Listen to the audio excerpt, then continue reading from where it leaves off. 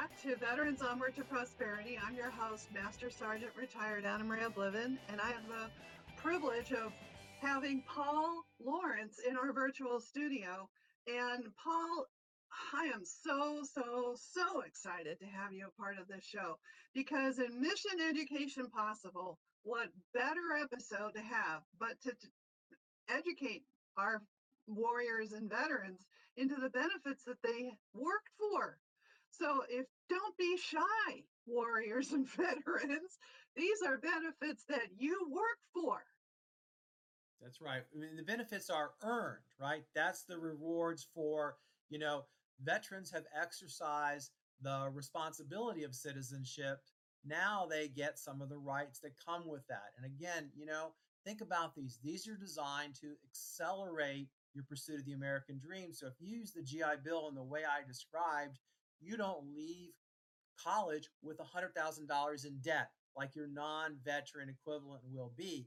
That can set you off really, really well. Further, and I know this isn't part of what we're talking about today, but the home loan guarantee allows you to buy a home with no money down, something your non-veteran friends generally cannot do. So you can just jump right over them in terms of your life and your path.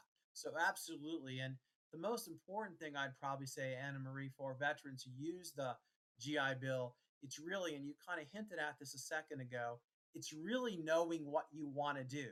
You only have 36 months. And if you spend half the time figuring it out, you only have 30, now you have 18 months. And so knowing what you're going to do really is the one of the most important best practices to use it right.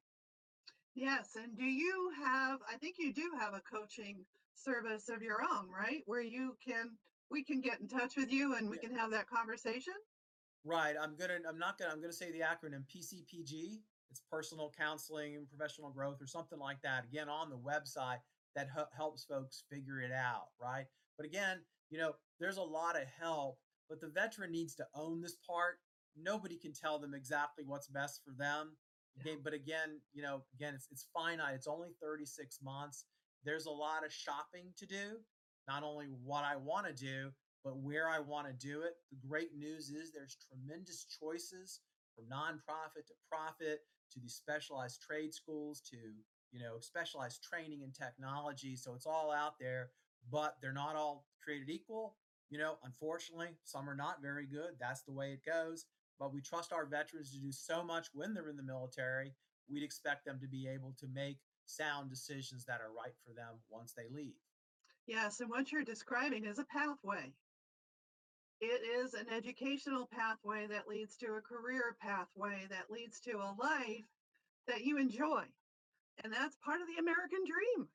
Right. Right. And I think the trick is understanding your path is probably different than your friends. So you had a lot of buddies in the service, and someone said, I'm going to state school X, Y, and Z, blah, blah, blah. And I'm going to study this. And if that's not you, don't go because you want to continue to hang out with them because, you have a good time. We'll get the monthly housing allowance. There's no doubt you'll be taken care of, but you'll wake up and say, I used the benefit on something now and it really didn't get me what I wanted. Right. And then how many years do they have? You said something about a forever GI Right. Bill. In 2017, the president signed a new law. If you are in service after January 1st, 2013, your use of the GI Bill lasts forever. So you have a finite amount of benefit which you can use forever the rest of your life.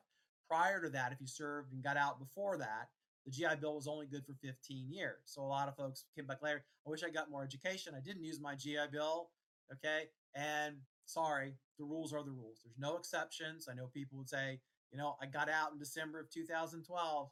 Sorry, this is by law. Nobody has any control over that other than through the legislative process. So yeah, it's a really good benefit. The other thing too, and I don't want to blur this too much, for service connected veterans, there's something called Veterans Readiness and Employment. It used to be called vocational readiness, vocational rehabilitation and employment. Sometimes there's additional training through that under specialized circumstances. So folks might also want to look into that if they think it's relevant, especially though you have to have a service connection. So again, the details are rather complicated. Maybe that's another month's program. Uh, but it's also a very good benefit that some people end up doing both the GI Bill and the R&E.